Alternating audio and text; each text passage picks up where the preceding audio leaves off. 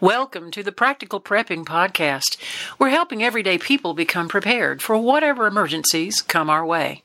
Where gear is good, but knowledge is better, because the more you know, the less you have to carry.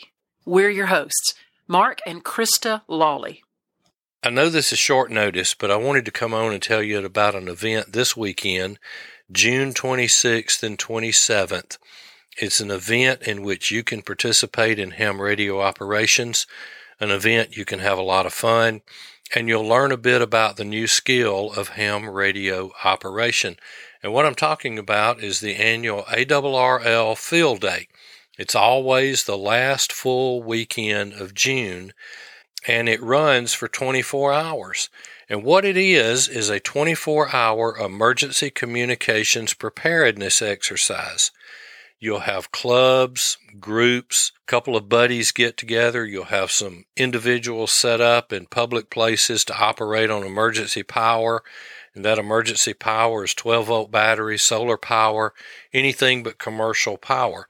Another one of the rules of the exercise is that you can't set up stations under permanent structures. So you'll see tents, canopies, tarps. You'll see people set up on the tailgate of pickup trucks, in the back of an SUV. Basically, what we're doing is practicing for communications interruptions. And it's very useful after hurricanes and tornadoes, but it would also be useful after an EMP or a CME, because when all else fails, ham radio works.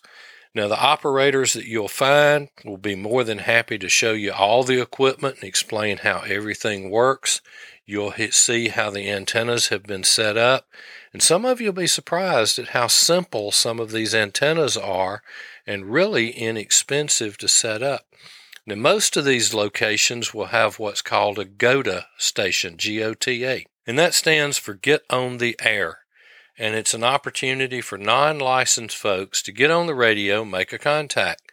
This contact might be anywhere in the world, but it certainly, or most likely, be in another state. Some groups even give you a certificate of first contact. Other groups may even let you operate one of the stations and make a number of contacts. The group that I've historically been involved with would be glad to do that. We'll let you take over the chair. We'll let you sit there, operate the radio. Now, we're right there with you. We'll help you through every step of the way, and you'll get to make contacts, and you can certainly do that on the GOTA station. Now, Field Day is a great opportunity if you're interested in ham radio and you'd like to get a good look at how it works. It's a family-friendly event, so take the kids. You'll find a wide variety of people from all walks of life. All of them are glad to share our hobby with you and even help you get your license. I did that yesterday, and today I made the offer to someone that if they want to get, or when they get ready to get their license, I will, and Krista will, help them through the process of getting that license. It's really not that difficult. And then after that, we'll do what we call Elmer. We will mentor them, help teach them the ropes in operating their radio. So let me encourage you to take the family, spend a little time learning about ham radio, and you and even the children can get on the air and experience it firsthand. And who knows, Krista or I might even be your first contact. We'll be operating from North Alabama. Now, to find these groups often set up in locations of interest.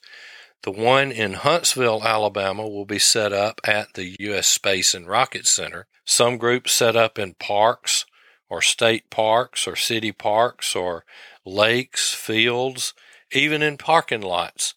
But if you'll go to the internet and you'll search for Ham Radio Field Day and put in your city or your county, I would bet that you will find a location near you, and it'll be a great time to spend a little bit of time in the afternoon making new friends, learning a little bit about ham radio, and getting the opportunity to experience it firsthand.